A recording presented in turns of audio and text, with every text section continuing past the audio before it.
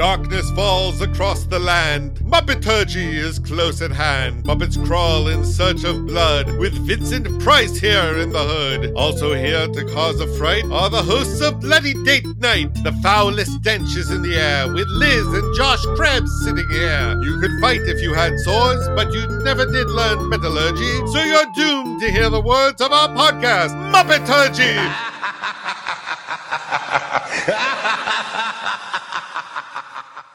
Welcome to a spooktacular 4th of July episode of Muppeturgy.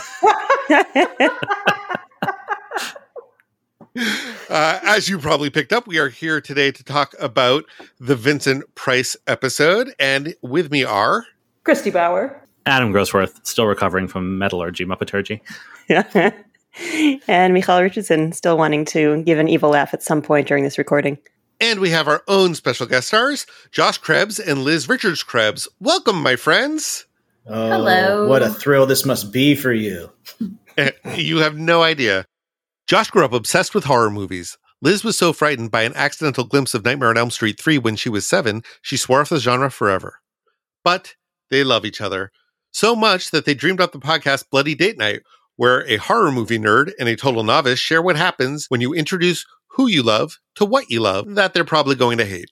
In each episode, the couple break down a different horror movie they watch. Josh could be seeing them for the 10th or 20th time, and for Liz, it's always a first-time viewing.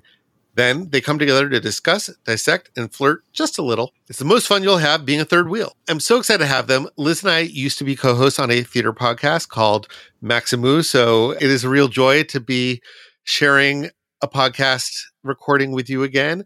And this is also a fun moment because you are coming off hiatus because y'all just had a baby. So congratulations on that too. Thank you. Thank you very much. Yeah. Yeah, what a crazy year or so. We thought it was the best time to do it would be now. You know. Sure, why not? You know, when hospitals are the popular place to be. Yeah, exactly. And I tell you, they give you a room all to yourself. It's really nice. Yeah. But we are here to talk about the Muppets. So why don't you tell us a little bit about your history with the Muppets? Liz, why don't you go first? So I was really into the Muppets as a kid. But more specifically, I didn't follow the Muppets so much as I got really into puppetry and like puppet construction. I was obsessed with the creature, with the workshop and sort of how Jim Henson built his puppets and all of that. And I was really into more of the mechanics of it. I've always been a tech theater nerd. So like that was, I guess, kind of my gateway to behind the scenes was watching how the Muppets get made. Very cool. Josh, how about you? Oh, I know how Muppets got made. One male Muppet meets a female Muppet. And next thing you know, They've both exploded and left babies that are like exploded. It's chicken feathers everywhere. There are so few female Muppets, though. That is true, actually. We had the Muppets Take Manhattan on VHS when I was a kid, and I remember watching that so often. And that's kind of what I think, now that I'm thinking about it, it kind of instilled my desire to go to New York to begin with, I guess because I thought the Muppets would be there. I remember with one specific scene where they're in the diner and he's skating around on like little pallets of butter on like the skillet, and Miss Piggy gets robbed in Central Park, and Gregory Hines is there, and it's like, oh yeah, this sounds like a place I want to go live at. Who among us? Yeah, exactly. Well, we're glad to have you here with us, and we'll have a lot to talk about as we get into this episode. But first, Adam, where are we this week? We are talking tonight about the Vincent Price episode of The Muppet Show. It is season 1, episode 19. It was taped appropriately enough, October 19th to 21st, 1976. However, David made a joke about 4th of July. It aired for some reason in January 31st, 1977. It is the first ever theme episode of The Muppet Show, so not really sure why that happened. We had a stretch of weeks where the TV listings were not very interesting. This is not one of those weeks. This was followed on CBS in New York by an episode of The Jeffersons in which George throws a dinner party. I didn't dig too deeply into what else happens there, but then you didn't find out what kind of dinner party? I didn't. I Are you sure it's not wife swapping? Yeah, I assume that something went wrong though. It's probably wacky. Yeah, it was probably wacky, and George probably did something offensive. But right after that was a 90-minute special called Evel Knievel's Death Defiers, hosted by Telly Savalas and Jill St. John. Apparently, this was a huge dud. Evel Knievel was supposed to jump over a tank of sharks on his motorcycle. This is the event that inspired the Happy Days episode, which inspired the phrase jump the shark. But in rehearsal, he crashed into a cameraman and broke both of his arms and caused a permanent eye injury to the cameraman. So Evel Knievel didn't even appear on his own special. The 70s, ladies and gentlemen. So did someone else jump the shark? Nope. Telly Savalas didn't jump on the bike and was like, "I'll do it." Nope. There were other stunt things. There were other events, and it was meant to culminate in Evel Knievel jumping over the shark tank, and they just didn't do it because it was 1977, and they didn't have anything else to fill the 90 minutes, so they just aired it anyway because it was live. And they couldn't do anything else. Oh my god. To introduce our guest star, that's what I'm here to do. So it really makes me happy to introduce to you Vincent Price is that spooky guy, or as Kermit calls him, the Crown Prince of Terror. He was an actor who's best remembered for making over 100 films, most of them horror movies, but he also worked on stage, on radio, and on television. And in fact, he has 2 stars on the Hollywood Walk of Fame, one for his film work, the other for television. Born in 1911 in St. Louis to a wealthy family, his grandfather basically invented baking powder, and his father was president of the National Candy Company. I was surprised to learn that he wasn't British, but it turns out his family was as American as they come. He traces his ancestry to Peregrine White, literally the first white child born in colonial Massachusetts, literally born on the Mayflower while it was in Provincetown Harbor. I don't think you get whiter or more American than that, at least from the colonial American side of things. 1933, he graduated from Yale. Then he went to London to study fine arts. He was soon acting professionally in London, performing with Orson Welles' Mercury Theatre. He soon made his Broadway debut in Victoria, Regina in 1935. Made the leap to film in 1938, which is also the year he married his first wife, actress Edith Barrett. His earliest film work included standout roles in classics like Laura, although he began working in horror pretty much at the top of his career with 1939's Tower of London and 1940's The Invisible Man Returns. As a young man, Price was, I am sad to report, an anti-Semite who admired Hitler quite a bit. You sound so cheerful about it. According to his daughter, though, he became a liberal pretty quickly after becoming friends with New York intellectuals like Dorothy Parker and Lillian Hellman in the 30s, so much so that he was graylisted during the McCarthy era for having been a pre-war, premature anti-Nazi, which made him basically suspicious as a likely communist because communists hated Nazis before it was fashionable to hate Nazis. After being unable to find work for a year, he agreed to request by the FBI to sign a secret oath to the United States of America to save his career. His daughter, who wrote a book, which is why there's a lot of information from her, said that he eventually became so liberal that one of my brother's earliest memories is when Franklin Roosevelt's death was announced and my father fell backwards off the sofa sobbing. He was supportive of his daughter when she came out as a lesbian, and he was critical of Anita Bryant's anti-gay rights campaign in the 1970s. Back to his career, though, he was the 3rd star of the radio series The Saint, taking on the lead role from 1947 to 1951. During this time, he and Barrett divorced, and he married his second wife, Mary Grant. Today I learned Vincent Price was straight. Well, we'll get there. His first starring role was in The Baron of Arizona in 1950. And in 1953, he was in a 3D horror film, House of Wax, which really confirmed his place in the constellation of horror movie stars. By the 60s, he was fully immersed in the world of horror thanks to his association with filmmaker Roger Corman's American International Pictures, where he starred in a series of Edgar Allan Poe adaptations. I would be remiss if I did not mention his 1968 star turn in the flop Broadway musical Darling of the Day, where he sang songs like, "I've Got a Rainbow Working for Me." His character was a painter, not a homosexual, despite the presence of songs like Not on Your Nelly. The cast album is on Spotify. I find it delightful. Your mileage may vary. Like many of our favorite Muppet Show guest stars, he had a long association with Hollywood Squares. He was one of the guest panelists on the series finale in 1980, which also featured Muppet Show guest star Leslie Uggams. But I watched this episode, which is quite bad, so I do not recommend it. And he does not speak in the episode. However, Peter Marshall does refer to him as Vinny, which I found hilarious. Did they just not call on his square? Is that... Yeah. Well, okay. So I forgot how that worked. Leslie Uggams also doesn't really speak, but she does get to model a fur. In 1969, he recorded an album called Witchcraft, Magic, and Adventure in Demonology, which Wikipedia describes as a double album on the history and practice of witchcraft, including folk legends, references to witches in literature and art, facts on communication with spirits, demonology, and necromancy, some herbal recipes, and an introduction to the Wicca faith. Yes, it is on Spotify. Yes, there will be a link in the show notes. No, you will not make it to the end. It is bizarre, but not necessarily fascinating. In the 60s and 70s, he embraced his growing camp appeal, playing Egghead on the Batman TV show and appearing in films like The Abominable Dr. Phibes, which I watched in preparation for this recording, and it is sadly out of print, but because of that is available in full for free on YouTube. And if you want like full-on 70s camp horror comedy, and like they were aware that they were making something campy while they were doing it, it's a lot of fun. I recommend it. Oh, it's a great movie. It's really, really good. Is the sequel as fun?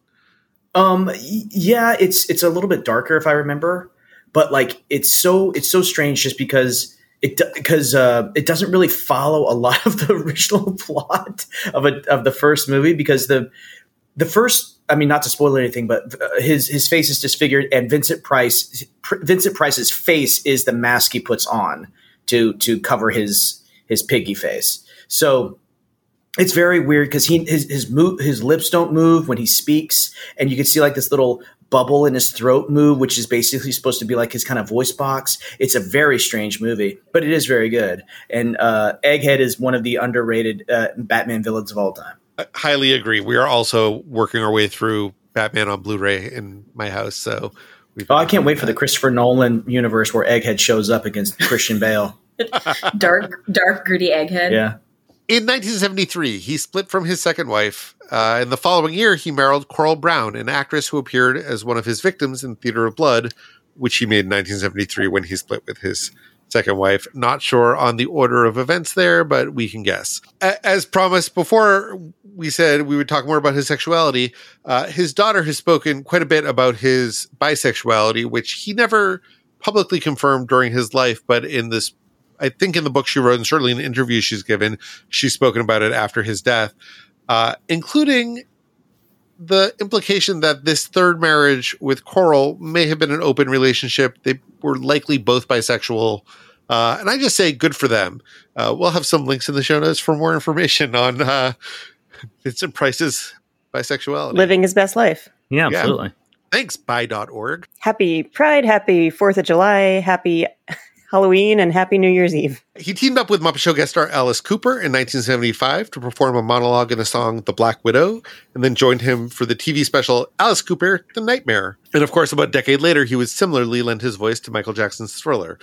And about a decade after that, Disney would put out a VHS tape of the Vincent Price Muppet Show episode and the Alice Cooper Muppet Show episode on one tape, which is how I remember this episode. In the late 70s, he toured in a one-man show called Diversions and Delights, in which he portrayed Oscar Wilde. In 1981, he became the host of the PBS show Mystery, which is a role he would hold for an entire decade, and eventually get a Muppet version of him hosting the Sesame Street equivalent of the show. We'll have a clip of that in the show notes.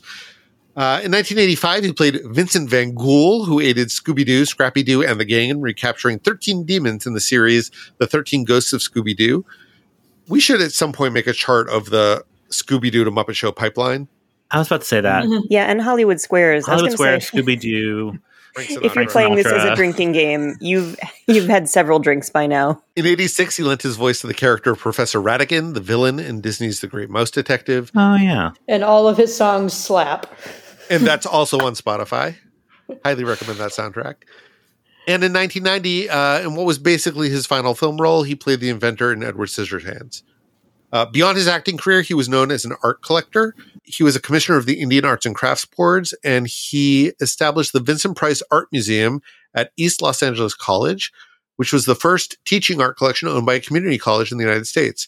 From 1962 to 1971, Sears offered the Vincent Price Collection of Fine Art, selling about 50,000 fine art prints to the general public, which Vincent Price selected or commissioned. Public access to fine art was important to Vincent Price, who, according to his daughter Victoria, saw the Sears deal as an opportunity to put his populist beliefs into practice to bring art to the American public. And as you might have picked up from this episode's panel discussion, Vincent Price was also well known as a cook, and he published a number of cookbooks in the 60s and 70s with his second wife, Mary Grant, and hosted a couple of cooking shows for British television and recorded a number of audio cooking tutorials.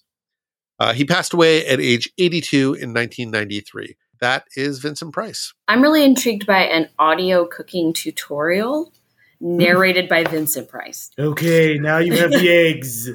What are you going to do with the eggs? I don't think it would help me cook in the slightest, but I'm interested in listening to it.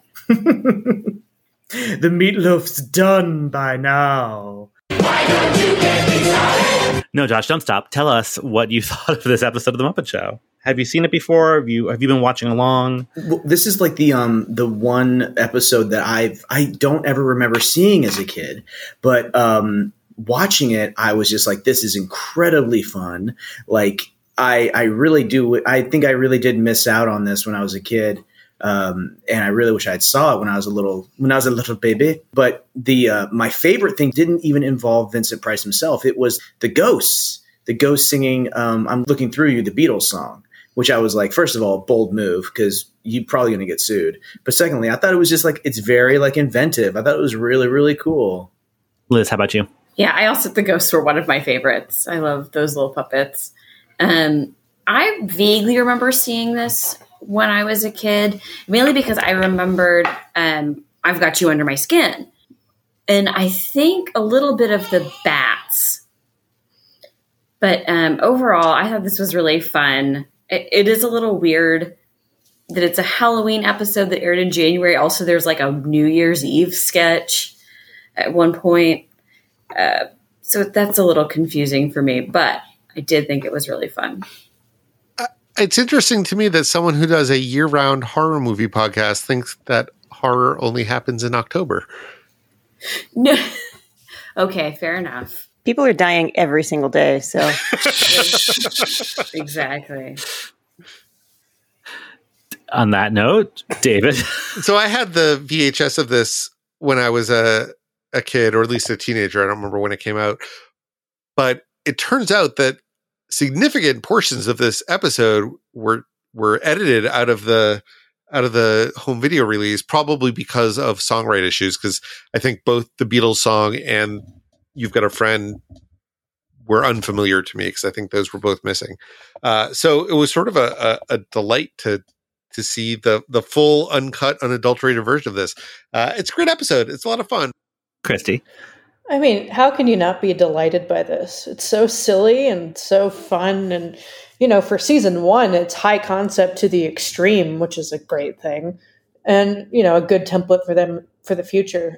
But if I have one quibble, it's just that I would have liked one non-jokey musical number. We didn't see the Field of Angst once.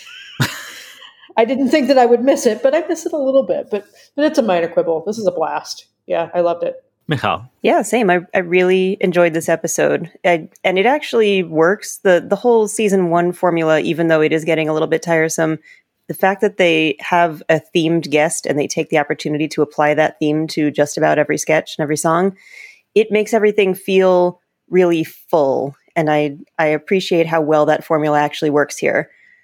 And even though there's a running gag instead of a backstage plot, and that is actually fine. It feels like this episode has everything. Although, except for the count, which I keep expecting every time there are puppets and an ominous thunder crash, the count doesn't show up and count something, and I keep expecting him to. Yeah, I agree with you guys. I mean, this is Vincent Price is so great. David, in the bio, you said he was embracing his camp sensibility, and that is clearly true. But he's clearly having so much fun, and if he's not, he's a great actor, and he's great with the Muppets.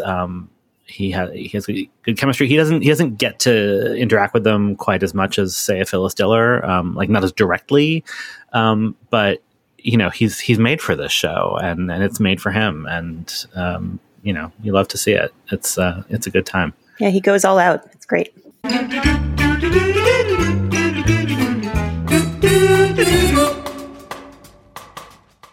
So even though we have jokey songs, they are still real songs. So we've got quite a bit to talk about. So our first number is not a Vincent Price number, but a Muppet body horror number par excellence.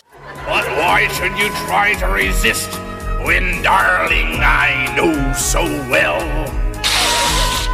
I've got you. Got me? Under my skin. Just give me a chance here. So this is maybe the most classic example of a Muppet Show take on a song that is extremely literal. This is Behemoth, this time as performed by Richard Hunt, eating Shaky Sanchez, as performed by Jim Henson. And we'll talk quickly about the song, but I more want to talk about the actual puppetry because it's amazing. The song is a Cole Porter song. We've talked quite a bit about Cole Porter already. It's from 1936. It was introduced in the movie Born to Dance by Virginia Bruce. It was nominated for the Best Song Oscar. That's another thing that we should map, is how many of the Best Original Song Oscar songs have wound up on The Muppet Show. Or the second place Yeah. runner-up. Yeah, nominees, because this lost to The Way You Look Tonight by Jerome Kern and Muppeturgy favorite Dorothy Fields. At least we can't get mad about this one. No. I think that's actually the superior song. Unlike whatever the thing is from Norma Ray that beat Rainbow Connection. We'll never be over it. Never. Nope. Nope. Yeah, this also happened to be one of noted Joe Raposo stan Frank Sinatra's signature songs. But why should I try to resist when, baby, I know so well I've got you under my skin. Then he ate the microphone. Who did Frank Sinatra eat before he sang that song? Bono. I was relieved to hear, because I've obviously heard the song a million times, but not listened to it super closely. I was relieved to hear that it's a dialogue that he's having with himself, and so it's not super creepy. I was like, oh no, it's a terrible stalker song, in the vein of Every Breath You Take, and it's very threatening, which is fine when it's a Muppet eating another Muppet. But I was happy to hear that it's actually Frank is talking to himself about how he can never win because he's obsessed with this person he's in love with. Yeah, and it's a standard. It's been recorded a lot. David, there was a version that you had mentioned. So there are two versions that I want to mention. One is that there was a novelty version done by Stan Freberg, which was the basis for a skit that Jim Henson did on Sam and Friends, where the device in that version is that there's like a big chorus singing the song, and then there's a soloist, and the soloist keeps getting the words wrong, and then the chorus repeats what the soloist says. It's very funny. I've said to myself, this affair. I've said to myself, this affair. Darn it, what are those words? Oh, darn it, what are those words? I'm sorry, I lost it up. Let's start the thing over. I'm sorry, I lost it up. Let's start the thing over. No, let's take it again from the top. And we will have the clip of Kermit as the soloist with Sam and Friends chorus in the show notes. And then also in 1990, there was a cover version of this song done by Nena Cherry, which was the first track on and the lead single from the first ever AIDS benefit album, Red Hot and Blue, which was also the first CD I ever bought. Hurts my part. The young and elderly just running blind. Hurts so bad, denied their own kind. Papa turn around and say, that ain't mine. And it just made it worse for life on the line. And it's a shame to see a little child mature, growing up knowing that there ain't no cure. I've got you under my skin. And also a recent barbecue joint that Liz and I walked out of. Yeah. It was called Under My... It's called Red Hot and Blue. It's called Red Hot and Blue. Oh. Yeah, it's not called AIDS benefit album. That would be a really... Well, fuck Red Hot and Blue. Not to slight your first CD, David. Yeah. But terrible barbecue. Yeah. Decent album. And Sinatra did re-record it in the 90s with Bono that was the lead single from his duets album. Honestly, that version is more upsetting than the Muppet Show version in which someone's literally being eaten. I mean, the ego alone, Sinatra and Bono, my God. It's a lot. Yeah. It's a lot. The video it's is also- them like in the back of a limo together. It's awful. Of course it is. Oh my goodness. Okay. Because you know both of them had to fight who would go through the door first. Is it either going to be Bono or is it going to be Frank Sinatra? No, none of them is going to give over their status, I think. Right. Right. So limo, they can go from either side. It's also worth mentioning that Shaky Sanchez, the E.T., that was a weird word choice. I didn't mean like Eaton. Yes, the Eaton Is he an party. alien? What? I mean, he might be. Throws out a random snatch of Que Sera Sera at the end, which is Doris Day's signature song, and a winner of the Best Original Song Oscar from the Alfred Hitchcock movie, The Man Who Knew Too Much. Mm-hmm. Yeah. I love that song. I love that it's included here. But I was waiting for one of you guys to tell me what the connection was between Que Sera Sera and I've Got You Under My Skin, but there isn't one. Well, the connection is that he's accepting his fate, right? Like, Right. all right, if I'm going to be Thematically, eaten, whatever will be. Thematically, I understand it. Yeah. The puppetry in this is so cool. Yeah. I love it. I think that's why I remember this bit so strongly, because the way that Shaky moves and keeps popping up. Yeah. So he's, if you haven't seen it, I mean, I would say go watch it if you haven't seen it. Like he's in and out of Behemoth's mouth, which means he's on and off of Jim Henson's arm. And to make that transfer happen, Richard Hunt, or possibly somebody else, because I'm pretty sure there's two people inside Behemoth. I think there has to be. Right. But so whoever's operating Behemoth's right arm at times has the Shaky puppet by the neck and has to sort of continue to make him look alive and sort of obscure the fact that Jim Henson is actually getting his arm in there while still on camera, which works because this is a character who is like shaking and shivering all the time. But it's really neat. And if you're looking for it, you can sort of see what's happening, but like it never doesn't look good. Like I'm aware of what they're doing, but only because I'm looking for it. And it's still not like, oh, I caught you. It's like, oh, that's really clever. Right. It's always very slick. You see his feet. You see the whole body. Yeah. That's awesome. Right, and like he goes into the mouth head first, but you don't see any hole where the arm goes, right? Like there's no puppet butt. Like it's amazing. Here we go again. Yep. I know Christy was lamenting the lack of the is it the Field of Angst? What are we going with now? Yeah, the Field of Angst. Yeah. Well, this is maybe like the moonlit glade of sheer terror. And I think Shaky maybe lives forever in the Field of Angst. So he keeps popping up backstage, clearly scarred by this experience. Like even though it's a performance, it seems as though he was actually ingested. Well, and God, you have to rehearse that a couple of times. Like right? He's been through the ringer. Yeah, this is not a safe work environment, and I don't feel good about it. I feel like Shaky's going to be on the line with his union rep at some point. Absolutely. Just like, do you have any idea what they're putting me through at this Muppet show? Negotiating some hazard pay. Yeah. Listen, this is why they had to film this in Great Britain, because they just don't have the same protections there. Yeah, exactly. Well, they have national health care, so it's a whole different and they also incentive. had a bunch of kids working the puppets sometimes to underage children, just so they can get those small hands in there. So, in the midst of all of the horror, our old friends Wayne and Wanda are here to deliver some normalcy. I'm wild again, beguiled again, a simpering, whimpering child again, bewitched. Bothered and bewildered? So yeah, Wanda turns into a monster. Oh yeah, this is great. I loved this gag. It's so simple and so quick, and it cracked me up. Yeah. A couple of quick things about this song. It says Bewitched, Bothered, and Bewildered from the musical Pal Joey by Rodgers and Hart. It was introduced by Vivian Siegel in that show in 1940. Fun fact about this song, it charted 6 times in 1950.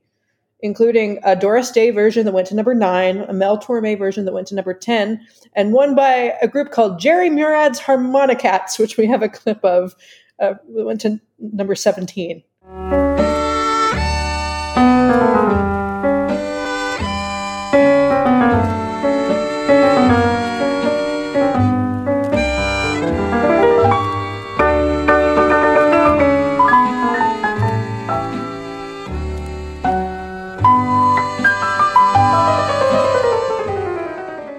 Yes, that is indeed a trio of harmonica players.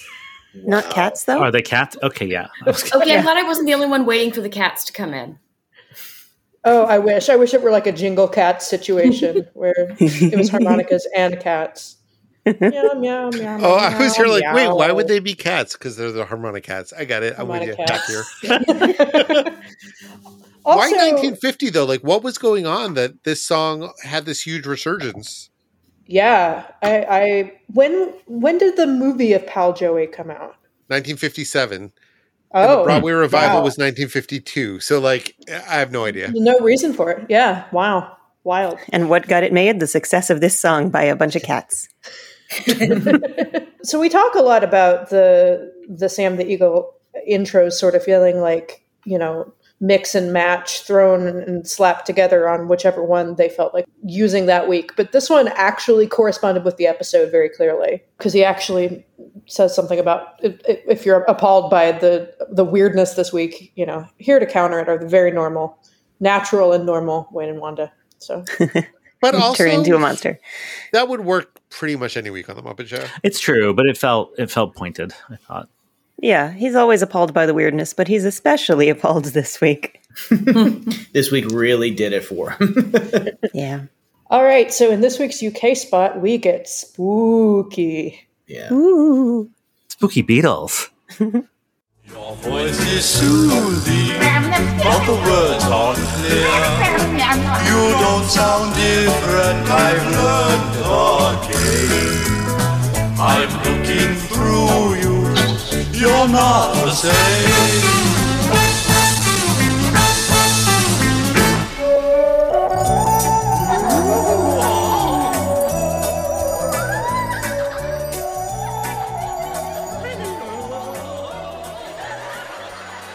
So yes, this is a song by a failed skiffle outfit, the Beatles.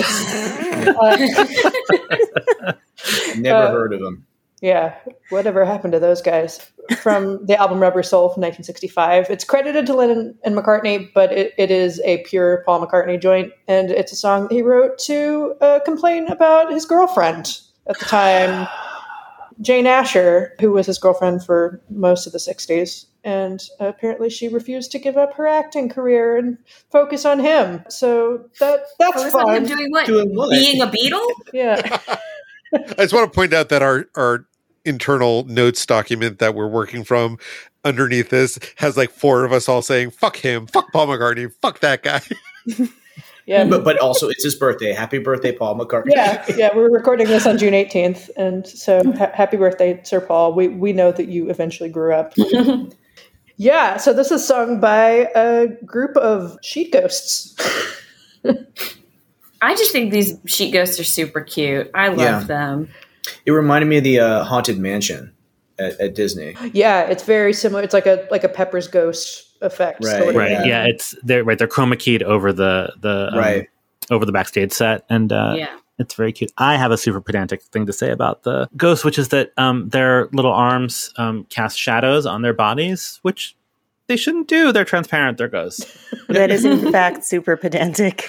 I know, but it's the kind of thing like once you see it, you can't unsee it, and it really bothered me. Thanks for ruining Muppet Ghosts for us, Adam. You're welcome. That's why I'm here. They're really cute, though. I like them a lot. I have one complaint about this particular version of this song. I agree that the ghosts are extremely cute. I love cute, spooky ghosts. And I love this song. And the arrangement is very good. I wish they had sung it an octave higher, because they're singing in that sort of like Vincent Price baritone place. And because of where like the instrumentation sits, it's harder to hear them. Like in the original, where Paul McCartney sings it is up the octave from where they are. Your voice is soothing, but the words aren't clear. You don't sound different, I've learned the game. I'm looking through you, you're not the same.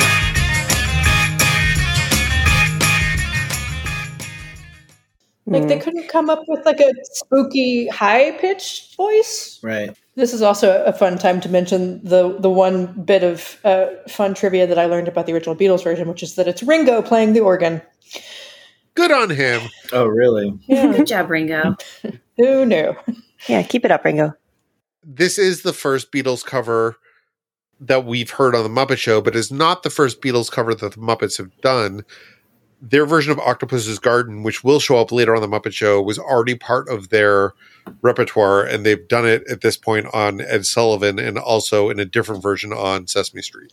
And Octopus Garden and Little Help from My Friends are numbers that I remember very well, but we haven't gotten to on this rewatch yet, but they are like, they stand out. Yeah. Yeah, I encountered Octopus's Garden first as a Muppet Show number and was shocked to learn that it wasn't created for that purpose.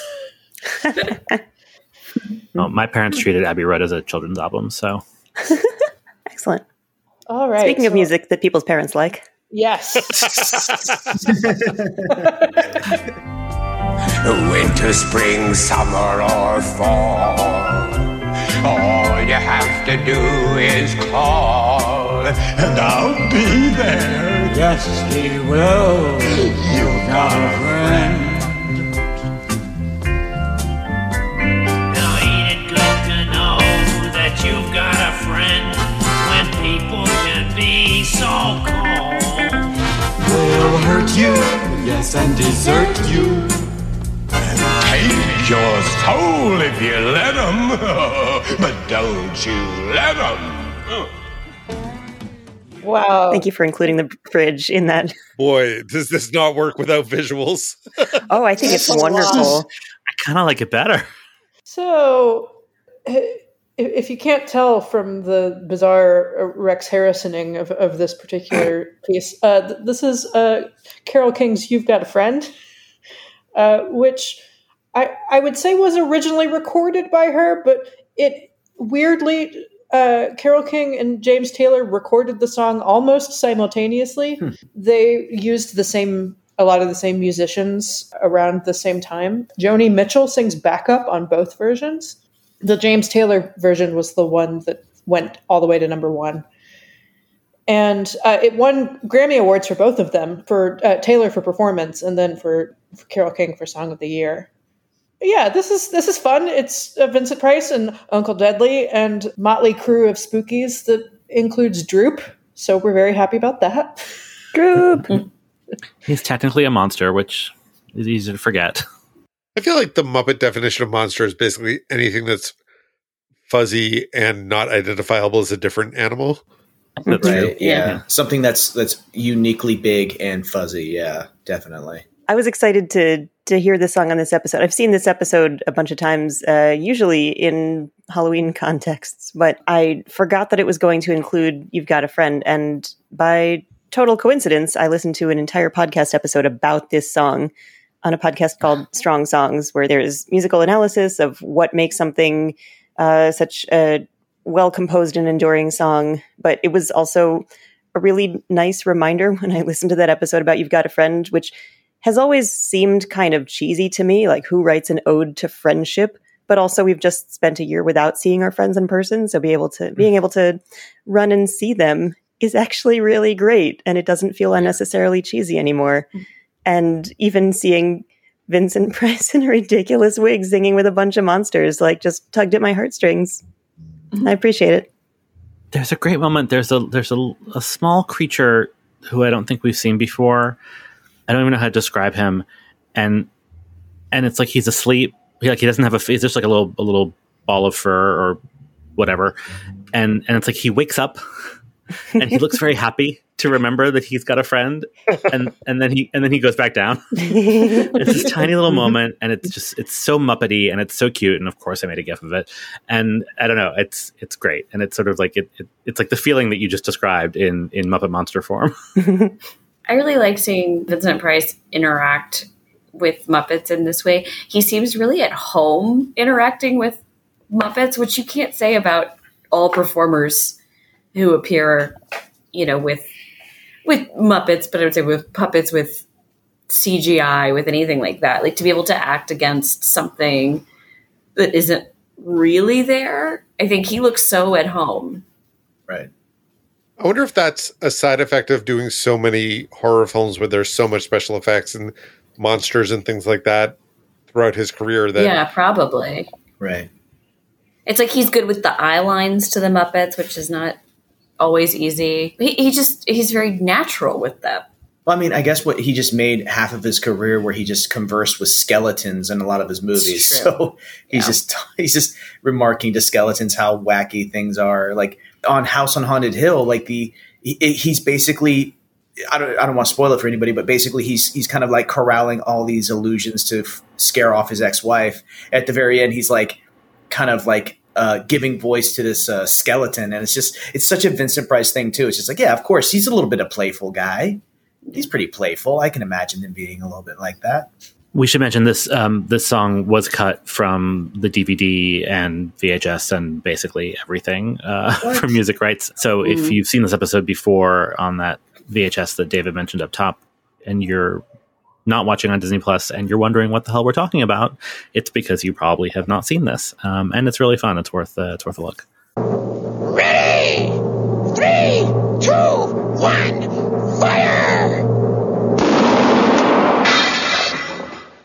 It is time once again for Shot Out of a Cannon. As your pie correspondent, I would like to report there is a pie in this episode, or at least there's one on screen that we know of.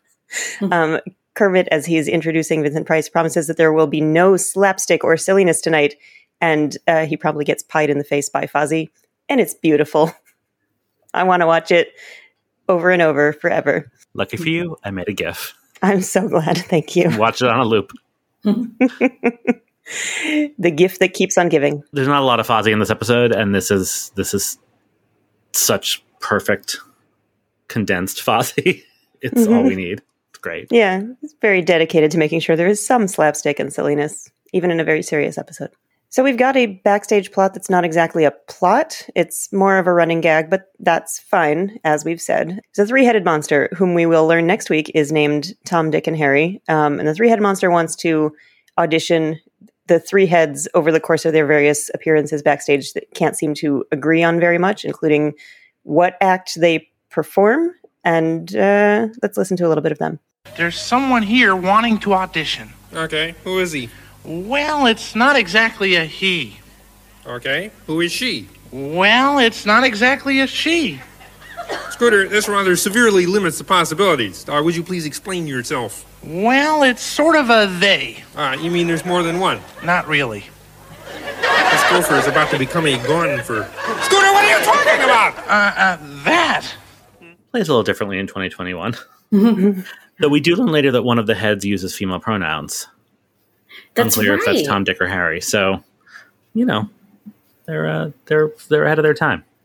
Mm-hmm. Tell me, hey, what do you guys do? We sing. No, we dance. No, we tell jokes. You work on television much? Work on television much? Always. Sometimes. Never. I think these fellas have some problems. Which one of you is the leader? He is. He is. She is. In fact, they got lots of problems. They're very cute. They look great on screen. I got no problems with Tom, Dick, and Harry. I far prefer them to the two-headed singer from the Ben Vereen episode. Oh, yes. And there's a really cute moment later where Fozzie is comforting them because they're not going to get to be on the show. Where he's just snuggled up with them. It's so We're really adorable. sorry, guys. Yeah. I'm a fan. Although they do stick around. They are going to make an appearance next week, so it seems like all hope is not lost. Yeah, nobody managed to kick them out of the theater. If anybody else would like to compare the two-headed singer that we saw a couple weeks ago to this particular three-headed monster and other head impaired characters, according to the wiki. That is the name of the page on the Muppet Wiki. We've got a whole list of head impaired characters, people who remove their heads, people whose heads explode, people who have more than the customary number of heads. It's all in there. Thanks, Muppet Wiki. We've got a comedy sketch, or it might be a horror sketch to be determined, but we also, in the introduction, learn where Hilda is from. In honor of my homeland, Kermit has asked me to do the next introduction. We take you now to Transylvania, to a high and brooding hill. We take you now to the House of Horror.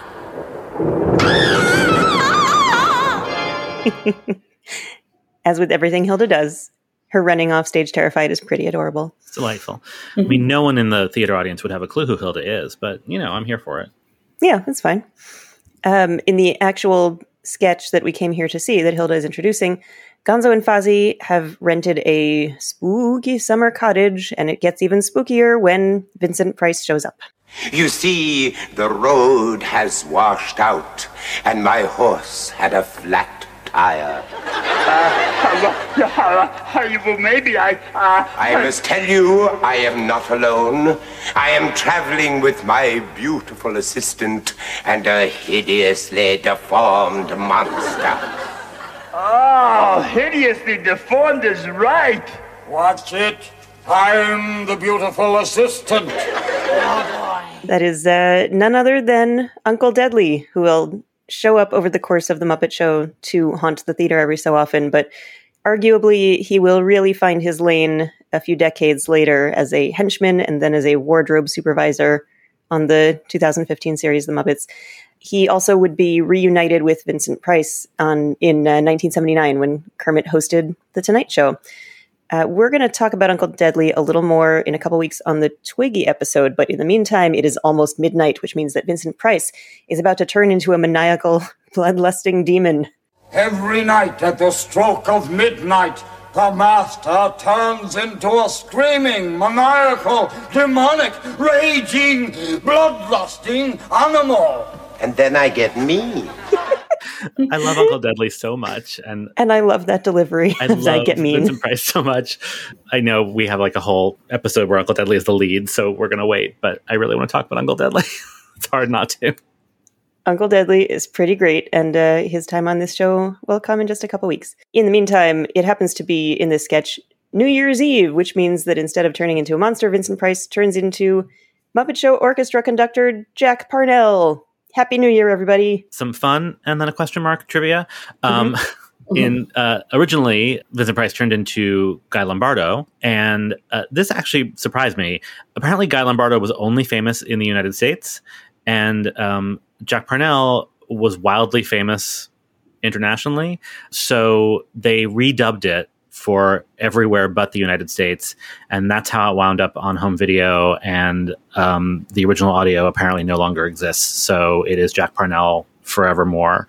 In the Muppet Show book, which we have mentioned a couple of times, this sketch appears, and it is Guy Lombardo there, and Vincent Price is one of only 3 humans to be illustrated in that book, along with Candice Bergen and Rudolf Nureyev. And we'll have a couple of pictures of that in the show notes because it is delightful. Interestingly, Guy Lombardo is the more salient reference because he was Mr. New Year's Eve before Dick Clark. He actually is responsible for the modern usage of Auld Lang Syne as a New Year's Eve song. It was actually a mistake. So, wait, really? Yeah. So according to an article that I read on the Mental Floss website, they said in 1929, Lombardo and his band played Auld Lang Syne as transitional music while performing at New York City's Roosevelt Hotel during a New Year's Eve broadcast. It was played just after midnight and heard over radio and television airwaves, inadvertently spawning a global tradition. Amazing. Did Jack Parnell play that role in the UK? I looked for proof of that, and it does not seem so. So yeah, I guess they just went with it as a name as opposed to a specific thing that made sense. And then it stuck because it was really easy to lose that kind of thing in 1977. I also learned another quick funny tidbit about Auld Lang Syne. So similarly to the use of Fur Elise for the garbage trucks was it in Taiwan? Yeah. Yeah. Auld Lang Syne is used by Japanese stores to tell people that they're about to close. Huh. The equivalent of closing time. Yeah. Only classier. There's a Japanese version of the lyrics that is called Hotaru no Hikari, and it's about students studying by the light of fireflies, so they actually use it for graduations as well. That's lovely. Yeah. It's just a get the hell out song for everybody. Go home and study. What are you doing here? I liked this sketch, but man, is it when they name drop Jack Parnell. I'm glad that you kind of went in depth with that, because I thought, is that really the reference point that worked for this audience? But I guess sort of. Gonzo and Fozzie were appropriately terrified and ran off stage when they heard Jack Parnell was coming. So that's true. It worked in the context they used it in. We've got a panel discussion where Vincent Price has assembled a panel of one of the world's greatest chefs, as well as Gorgon Heap, one of the world's greatest eaters, which does not bode well either for Chef Pierre or for Kermit. Mm-hmm. It's also got one of those little Kermit is talking to Vincent when the sketch starts, and Kermit says, "Oh, we're starting." And in my opinion, instead of him saying, "Oh, this is where we talk about culture," it is a missed opportunity to flirt with a guest star. I mean, oh well. There will be some necking later on. True, fair. You look delicious. Wait a second. Get away from me, you hulking creep. Vincent, can you stop him, please? Froggy, you have to admit you do look tasty. I'll tune in next week when our topic for discussion will be... I'm a bit of a devil, but I do love frog's legs. This show should be reported to the Consumer Protection Agency. Why?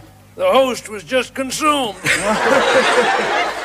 Don't count on it. Hey, this is our box, fella. Let me see your ticket stub. It's cute. Also, Vincent Price licking his lips is kind of gross. Yeah. It's a little to have Behemoth and Gorgon Heap in the same episode, eating other Muppets. It's a little redundant. No, I mean, we're here. We're doing a horror episode. It's true. Yeah. I mean, it just goes back to also just a lot of the taking off appendages and handing them to other Muppets with just be like, here, let me give you a hand, or I'm trying to get ahead of everything. And, it's not the first repetitive gag we get. Yeah. No, it's fair. It doesn't feel like a running gag in the same way that feels like a running gag to me. Mm-hmm. Speaking of the running gag of Muppets handing each other their hands or their heads, we've got some of that going on at the dance. It is an on-theme and spooktacular at the dance. We've got ghosts making ghost jokes and Muppet body horror, and Beautiful Day Monster walks by surrounded by bats and looks completely at home. I love the look of that. And we've also got a vampire who speaks to his dance partner in the voice of the Count. So at least we've got a little nod to the Count. I'm okay with this. So in our talk spot, Kermit asks Vincent Price about all his years of training and honing his acting craft and how he manages to turn into monsters all the time. But all you really need here are gifs of Kermit and Vincent Price growing matching pairs of fangs out of nowhere, and then Vincent Price's reaction when Kermit just bites him on the neck, which Adam, in his magnanimity, will provide because he loves us. I will indeed, because I do.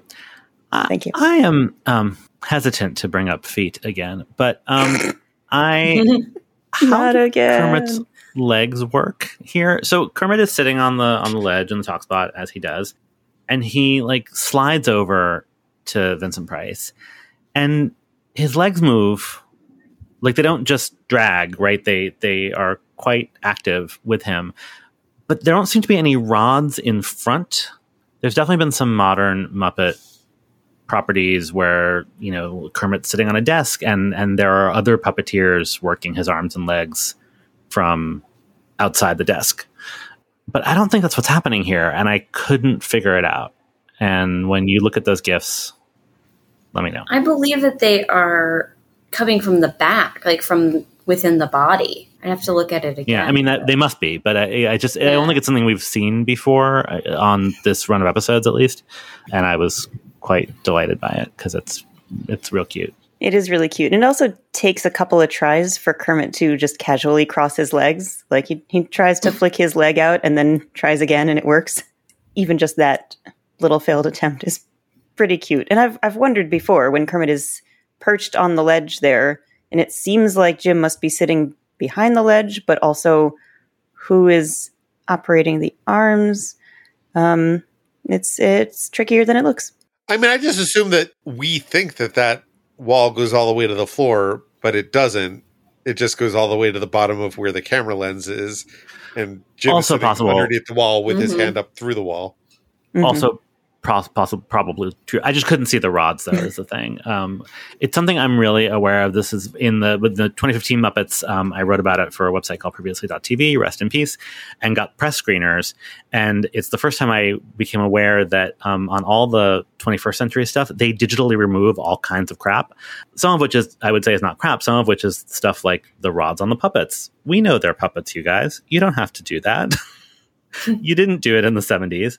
So I remember really clearly there's this one shot where Kermit is sitting on the corner of a desk, and in the press screener, you can tell that Steve Whitmire is under the desk because his voice sounds like he's sitting under a desk. And you can see the rods on Kermit's arms and legs sort of going off, out of frame off camera because two other people are making his arms and legs work. And then in the finished copy, they ADR'd his voice and digitally removed the rods. And I was sort of like, obviously you need to fix his voice, but I was like, there's really no need to do that. It's a puppet show. But I love actually how janky everything is in season 1 of the Muppet Show. Like his hands are often kind of pointing the wrong way, and it didn't matter because it's Kermit and he's alive and it's fine. Trust your audience. And they're still managing all of these feats of puppetry that we still are wondering how they did. And exactly how many multiple people are operating Behemoth. And yeah. But in this particular instance, I was looking at his legs and going, where are the rods? So anyway.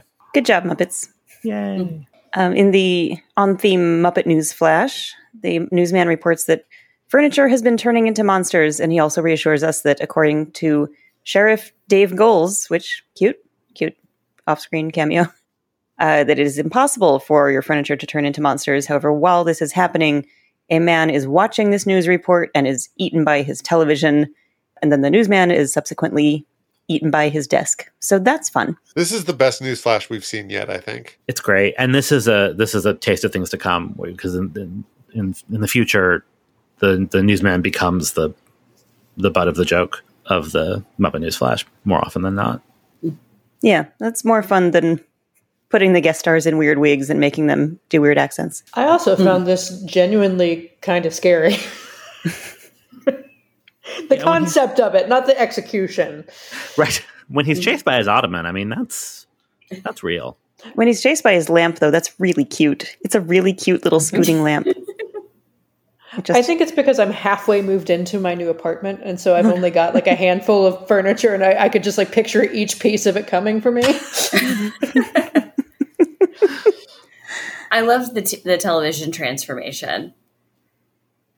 Yeah. The little teeth. Oh, I love They sign off, and then the teeth fold down. And it's another one that I don't actually quite know how they do, because the newsman is on it, and I assume it's like a green screen, but like the transition from him appearing on it to static to the teeth is really smooth, especially for 1976. I think something that we tend to forget is that they can cut and change things around. And then yes, but I didn't see it happen here. I know, but especially with puppets as opposed to with actors, like it's much easier for things to not move. And yet they often do. Right. Well, sure. Right. I just think that often when we see something, we're like, gosh, I don't know how they did that. The answer is probably that there's an edit that was just done well. True. Yeah. The magic of television. Yeah. There's quite a few edits on this that there's just the teeniest, tiniest jump, and I'm nitpicking, but this one's really good. So over on our row of talking houses, we are hearing from the houses on the right, which is unusual. My youngest boy is very interested in medicine. Oh, he's a doctor. No, a hospital. It's not even a very My God good sounded joke. very Yoda-y in this sketch. Yeah. Hospital he is. That would have been funnier, I think. At least there would be something unexpected in there. Yeah, those talking houses are winding down their act. Using up the bottom of the barrel jokes. And we've got a cute little blackout sketch where we're seeing this running gag that we've been talking about. Vincent needs a hand, which Sweetums offers to him, literally. Ridiculous. I can't find Hilda anywhere. Oh, well, I guess I'll just have to carry this stuff up myself. Oh, excuse me, Mr. Price. Yes? Can I give you a hand? Oh, please. Here. That's my kind of joke. And he likes this joke so much that he then reprises it at the end of the show. Hey, Vincent, you were really super tonight. Hey, let's give him another hand. Oh, no, Kermit. Let me give you one.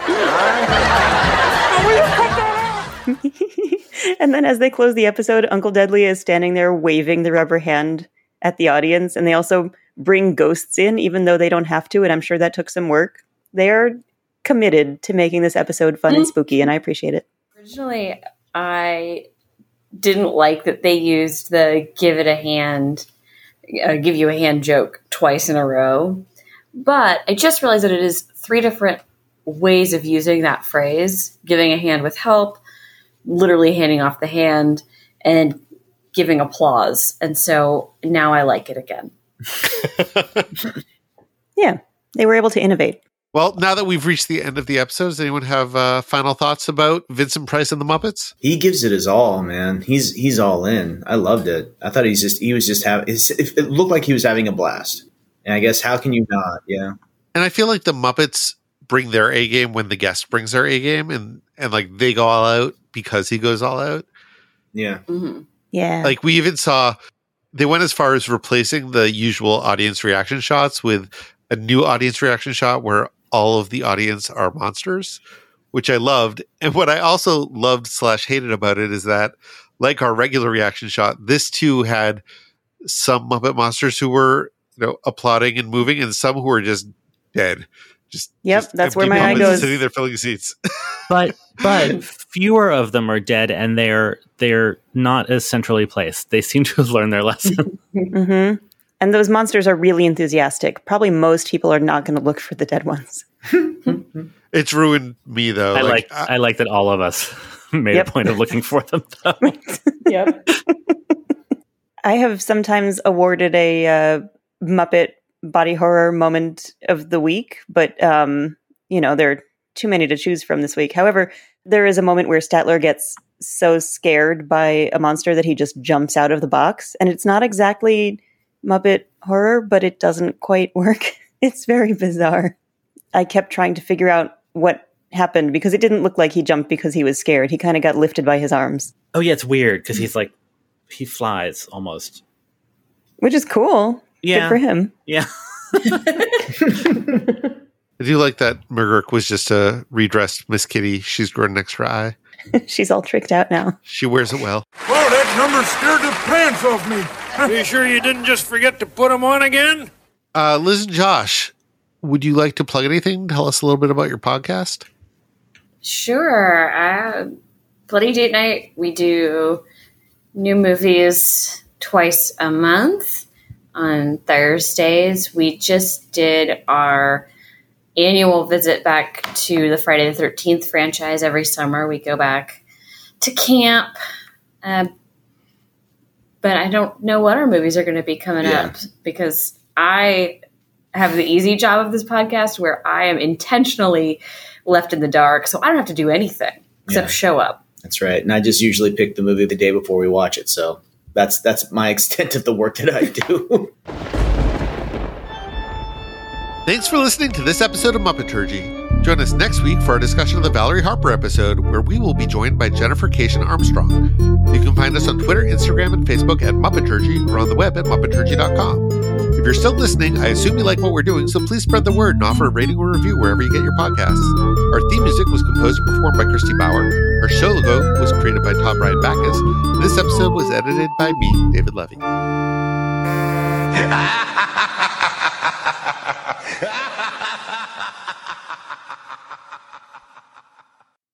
Ugh. Now we'll never see it again. We don't see them now. We're looking through them. Hey. Oh, I just got that. They're ghosts. Oh, man. I'm stupid.